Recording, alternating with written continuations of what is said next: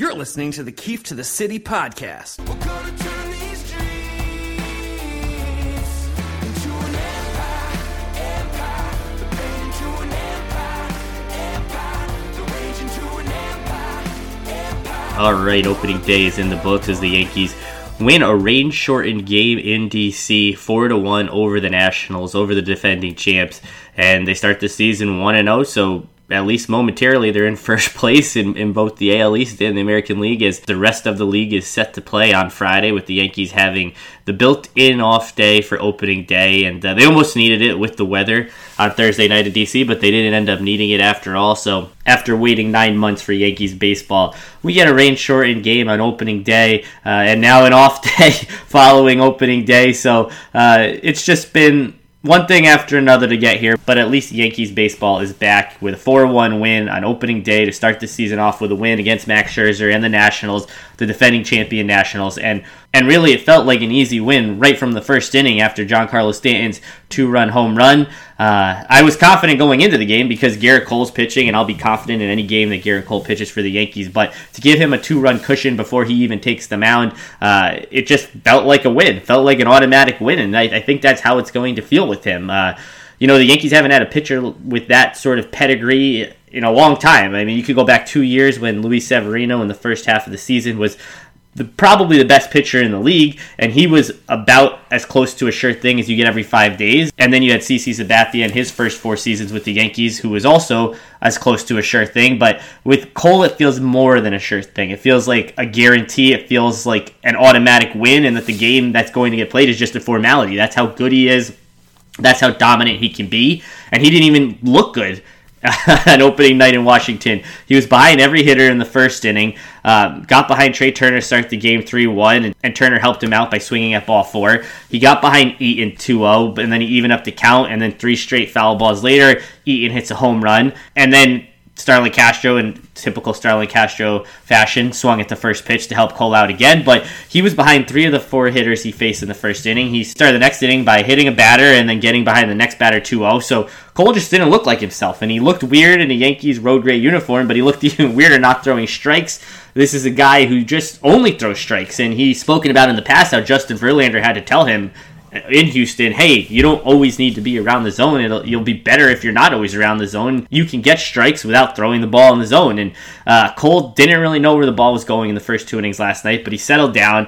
And for a guy who didn't have his best stuff to go 5 innings, 1 hit, 1 run, I mean, that's as good as you could get in a rain-shortened game with a guy without his best stuff. And I don't know that Cole will ever necessarily have bad stuff because of his repertoire, but that could be the worst we see him all season. And if the worst we see him all season is to grind through 5 innings with 1 run on 1 hit, we'll take it. I'll take it every time. And also in the game, the offense led by Giancarlo Stanton with a huge first inning 2-run home run. Aaron Judge with a single and a double off Scherzer. He homered off Scherzer a few years ago at the All-Star game, so he clearly has his number and isn't worried about the future Hall of Famer. And even Tyler Wade, who tried to bunt on a 3-1 pitch in his first at-bat, ended up walking, dropped down a successful bunt later in the game, scored from first on Judge's double. Probably Tyler Wade's best game as a Yankee, and it wasn't much, but it was enough. And at the bottom of the order, if he just plays good defense when he plays and has pesky at-bats like he did and runs the bases well, that's all you can really ask for him. As a role player, as a utility guy, as a guy with range to play all over the field, that's as good as it gets from Tyler Wade. So it was a collective effort, but it just felt easy. It felt maybe even easier than last year's opening day win against the eventual 108-loss Orioles. But hey, the Yankees are 1-0. The Yankees won a game. Baseball is back, and life felt somewhat normal on Thursday with the game. And joining me today to talk about the game and the expanded postseason format, which was announced seconds before the game, is Scott Reinen of the Bronx Pinstripes. So we go through everything about opening day, and it's been a long time since I've heard from him, way back in the first edition of spring training. But let's get to it. All right, and joining me today to talk about the Yankees' opening night win over the Nationals and the return of Yankees baseball is Scott Reinen of the Bronx Pinstripes. Scott, it's been a long time. Yeah, we can throw a couple more longs on there. We were doing the math last night after the game when Andrew and I did like a post-game recap, and I was counting on my fingers 9 months since the last time we saw actual Yankees baseball, not counting spring training, but 9 months. We're pretty dang close to that. That's crazy. I never even thought I'd see that day. Yeah. But last night was fun. Yeah, and we talked during stole 3 more innings from us, but it was fun. Yeah, you had to figure we couldn't go off perfectly. There had to be some hiccup along the way. But we talked back in the first spring training, or the real spring training in March, gearing up for the season, and now that feels like it was like 10 years ago.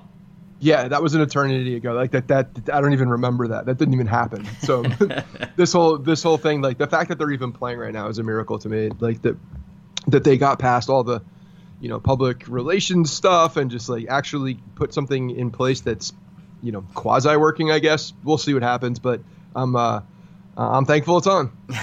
Well, it wouldn't be opening day without the Yankees lineup coming out a few hours before first pitch, and there he is, Brett Gardner batting fifth, and we couldn't just have a nice easy opening day, put Gardner near the bottom of the order. Right before first pitch, we've already got problems. Yeah, I saw some tweets coming out your way, and as soon as I saw that lineup, I thought of you. I had a feeling you were going to have some problems with that. Andrew too. You guys were going to go into a corner and start yelling at somebody about Brett Gardner. Look, man, he protected Giancarlo Stanton, and it worked. It was beautiful. It was brilliant. Yeah. Look at the monster day he had because Scherzer didn't want to pitch to Gardner. I loved it. It's almost as if the Yankees didn't learn their lesson from the postseason when they were batting him third and taking away key situation at bats from Gleyber Torres, which had a hand in costing them the ALCS. But why do they keep forcing the Brett Gardner issue? I get that he bats left-handed. I get that Max Scherzer throws right-handed, but Max Scherzer is a future Hall of Famer. The guy is a perennial Cy Young candidate. It doesn't matter what hand you're batting with up there. Certainly not Brett Gardner. And if it's about what happened last season with the artificial 28 home runs and the super baseball, I don't know. I just don't get it. And we're going to see it. I mean, it's clear that they didn't do it in summer camp. So when I saw him batting, seventh in summer camp, I was like, okay, or that's about the highest he should be. But I just don't know. I just don't know what they're thinking, and I didn't really get any negative feedback about it, because usually if I complain about the lineup, people will say, "Hey, it's a long right. season. Hey, it's opening day." But in a 60-game season, where each game is so valuable, there are no throwaway days where we could be batting Brett Gardner fifth. Well, until they expanded the playoffs, and now there's a whole bunch of throwaway games because everybody gets in. It's like a participation prize now to get into the playoffs. When you have a good team like us, it doesn't even matter as much. These Tampa series just went like down the drain as far as like highly competitive. But yeah, I mean, look, I agree with you. I don't look into it because I just know that Boone's going to do it, and he's going to do the righty lefty thing. So I feel like I've packed that away and filed it for the complaint that I know is already going to be there. So I look at it, I just kind of roll my eyes and move on. I mean, in a baseball sense, the righty lefty thing. First of all, the righty-lefty thing is overrated, and if the lefty is Brett Gardner in a power spot, it doesn't make sense. I understand. Well, you bring up the postseason format, so before we get into the game, seconds before the game started, we get the breaking news that there will be 8 teams per league in the postseason this year. So 5, when they went to 5, I was upset. Going to 8 is just absurd. Like you said, basically every team's getting in. More than half of the league will be in the postseason. And the idea that this is just for 2020 is not true, because we're talking about ownership and front offices that prove that they don't care about the sport or the integrity of the game over what went on the last few months. So if they're going to cash in on an expanded postseason field, it's not just about because they lost money this season. Once they start cashing that money and the TV money that they'll get from an expanded postseason field and an extra round, this isn't going back. This isn't going to go away. This is going to be the future of the sport. Yeah, it's hard to come back from that when you let more people in and then you pull it back. It's not something that's usually done. And yeah, I mean, it makes no sense in this season. It really does. We were talking about this last night, and it's unfortunate that they put this out there right beforehand, and it's stirring some reaction. But it's real. This season, the 60-game sprint was different. It was actually, I was looking forward to it once we realized what it was going to be. I'm like, okay, 10 games against all the division opponents. Those are going to be fun. We're playing against the NL East, a good division with very strong teams, basically throughout, besides the Marlins, and all these games against Tampa, these 10 games against Tampa, like they're going to be setting up pitchers. They're going to be waiting a day to hold somebody for this Tampa series. They're going to be treating it more like playoff atmosphere, because it's going to come down to the Yankees and the Rays, and that series is crucial. And now it means nothing. If you go 500 against the Rays, fine. You just beat the Orioles, beat the Blue Jays, beat the Marlins, and then have a winning percentage against the rest of the team, and you're in the playoffs. It doesn't matter. Yeah. So they took away what was going to be a lot of fun, and in fact, the last 3 weeks of this season, the 60-game season, was going to feel like playoffs anyway. So really what they did is just they actually diminished 3 weeks of this season to now put in a 3-game series for a couple of teams that don't deserve to be there. It doesn't make sense to me. No, and if the Yankees, to me, they were basically a lock for the playoffs all along, whether it was going to be as the division winner or having to play again in the wild card game. They were going to make the playoffs. They were going to get in. Right. The Rays were going to get in. Now it's not a lock. It's just a formality. This regular season, like you said, is a formality. There's not even a point to play it. There's the NBA. There's a 0% chance the Yankees don't make the playoffs if the season is played in its entirety. You just have to go. You don't even have to go 500. If you just looked at what happened last year, I mean, the Red Sox would have been in at 6 games over 500, and then Texas would have been in at 6 games under 500. And so now you're playing best of 3 series, and don't tell me that there's an advantage to hosting the best of 3 at the home stadium. If there's no fans in the stands, there's no home field. Right. It's so ridiculous. It's if that's what the incentive is for the home field now. You get your crowd noise DJ. That's all you get. Like, what are we doing?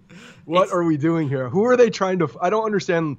Like, they think they're so much smarter than everybody else. Like, yeah, we're expanding the playoffs. Awesome. We're gonna get more teams in. Well, actually, you just ruined the last 3 weeks of the season. Thank you. You made what should have been September baseball this year would have been like October baseball, but now it's just going to be real September baseball where we're trying to worry about guys not getting hurt and lining up the rotation, and none of it matters. And what's crazy is in a best of 3, I mean, how many times a year do the Yankees lose a 3-game series to some crap team? Last year, they opened the season, they lost a 3-game series to the Orioles, then the Tigers, then the White Sox. So they could easily lose to whoever they have to play in this weird postseason.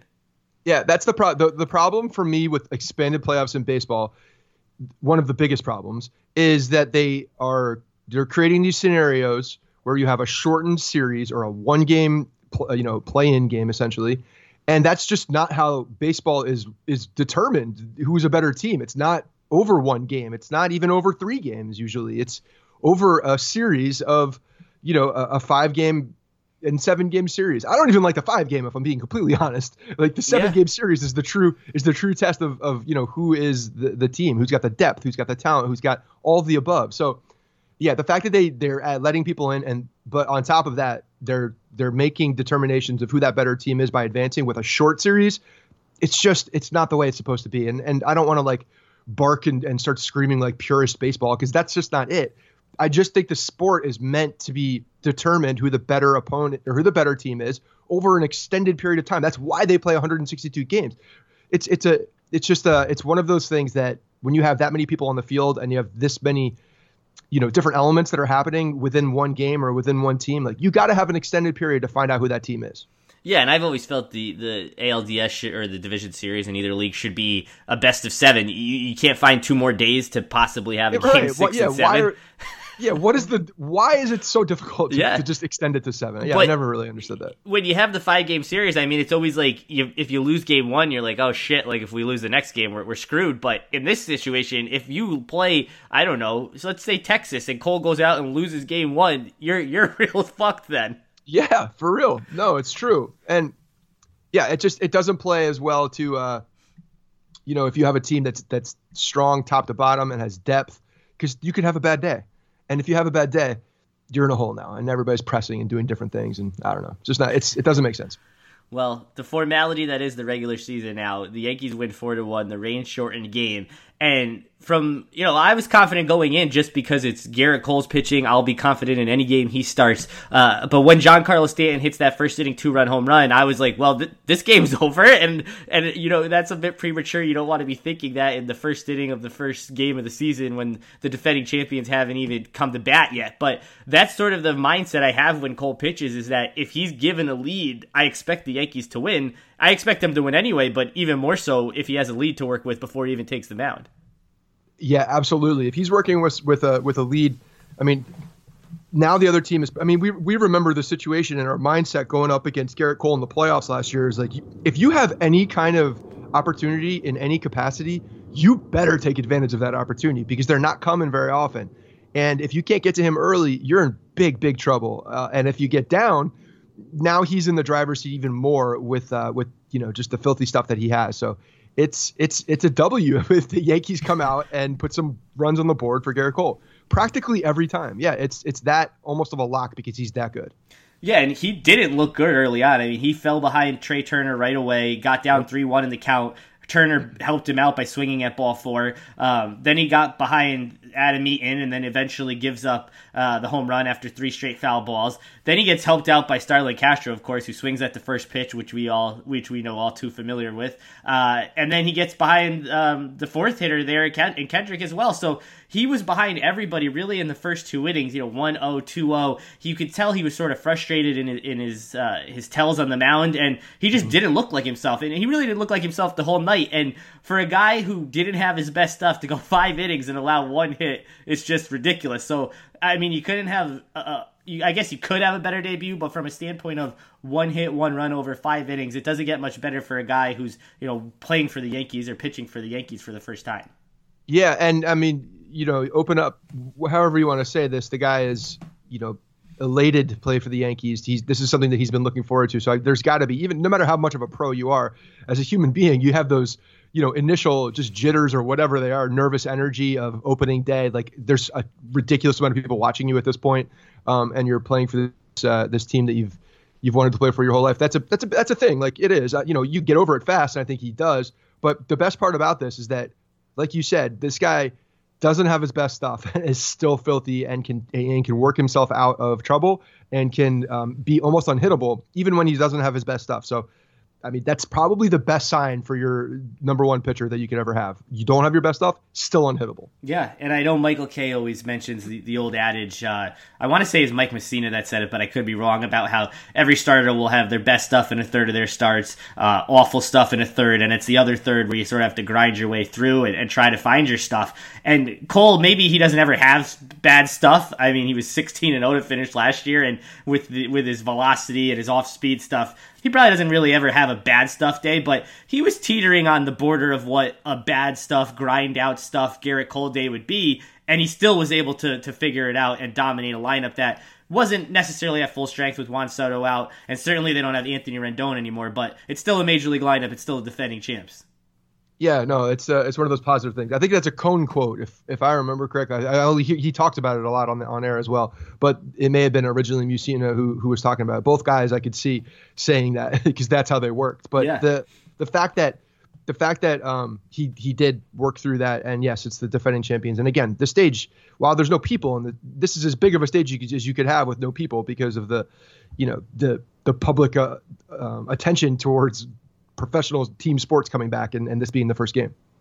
Well, the other big story is Giancarlo Stanton, the massive 2-run home run in the first, the clutch hit on the first pitch later in the game to drive home an insurance run. I know there's a lot being made about him losing weight and getting slimmer and changing his physique so that he can stay healthy and be more productive. I'm not going to fall for that yet because I was in Toronto on opening day 2 years ago when he hit those 2 majestic home runs and thought this guy was going to be, MVP every season as a Yankee. So I'm going to be cautiously optimistic with him, but it looks good. I mean, it was against Max Scherzer. It wasn't against J Happ a few years ago. So it was against Scherzer. He did look much better. There were no fans in the stands, which maybe that's helping him to some degree too. But with Giancarlo Stanton, I know everybody's, hopping on. This is the year. This is it for him. But I think everyone needs to remember what we went through with him last year and what we went through with him a lot the year before.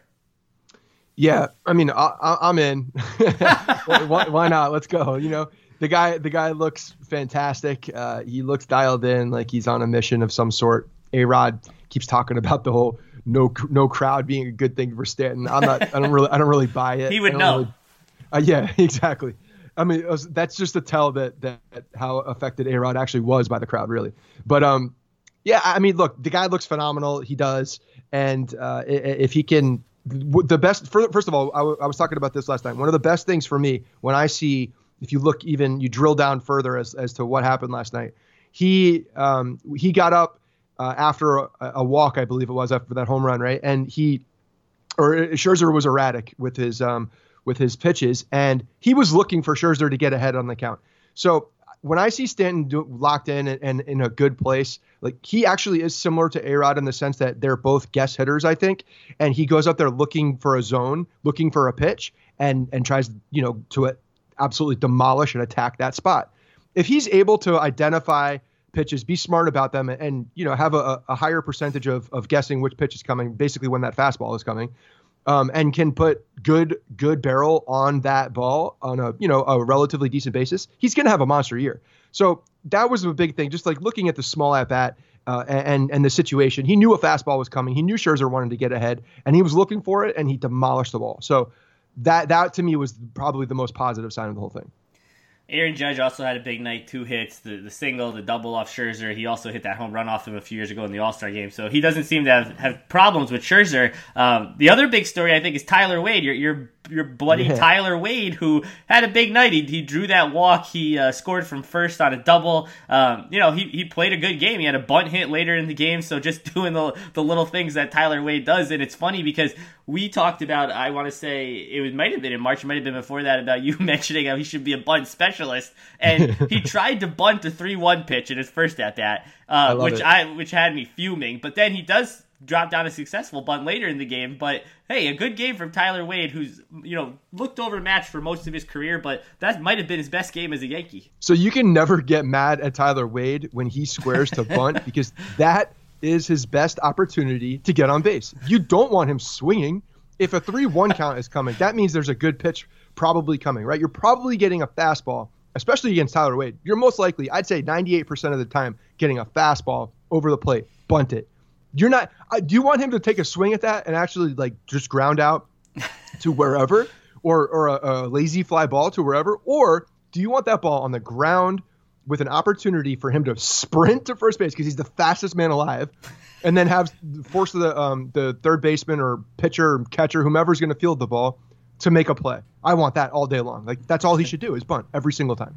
Yeah, it's usually the Yankees who either walk the 9-hitter or give up a bunt hit, and then they get screwed over. So it was good to have a pesky 9-hitter doing it for the Yankees. And the lineup was a little weird, not only with Gardner batting 5th and Hicks leading off and Wade being in there, but DJ LeMahieu's at the game. He's healthy enough to be around the team. He's an active player. And do we really need to wait a few more days for DJ LeMahieu to play? There's 60 games in the season, and I get that now with the extra playoffs, maybe it's not as urgent as it was, but I mean, what are we doing? Is he going to get more at-bats and reps by sitting there and watching? There are no games for him to play. There is no minor league rehab stint. Just play DJ LeMahieu. They're talking about getting him at-bats against Jordan Montgomery over the weekend in some capacity. I don't know. Apparently, they want him to just get some more eyeballs on pitching before going out there. So, and they feel very confident in the bunt specialist, Tyler Wade, who just flies around. DJ ain't running from first to home on a routine ball. There's one guy on this team who can do that. So, it doesn't bother me. And like you said, the playoff format did come out. They knew about it. I'm sure they knew about it ahead of when we knew about it. So I got no problem with getting him to a point where he's ready to go for the duration. Well, we have the shitty off day after the opening day in the event of a rain, and we almost had that happen where they would have had to play today, the first game of the season. But to not have Yankees baseball for 9 months and go through everything we went through, to have it come back, get it cut short by a rain out, and now there's no game today, it's a little demoralizing. But I can't wait for the weekend. I'm expecting Saturday and Sunday. Now, those are the lineups where we'll really see the Aaron Boone and the Yankees at work with who's going to get a scheduled off day this weekend. Yeah, that's true. After an off day. No, it would have been almost better if we had seen 5 innings and then we pick up the game again today and win it, so we could have baseball twice in a row. Yeah. I'm so greedy that I just want more. However it comes to me, just give me more. But yeah, we'll see. I think that you're going to get very frustrated throughout this entire season now because of the expanded playoffs, because they're going to rest guys. Yeah. That's it. They're not playing for it anymore. They're not. It's a different scenario. So because of that, I think that, we're going to see load management. It's going to be the NBA, the NBA regular season. That's what we're about to watch. There's one thing we learned, especially from last year, it's that the Yankees know how load management helps them win championships and prevents injuries.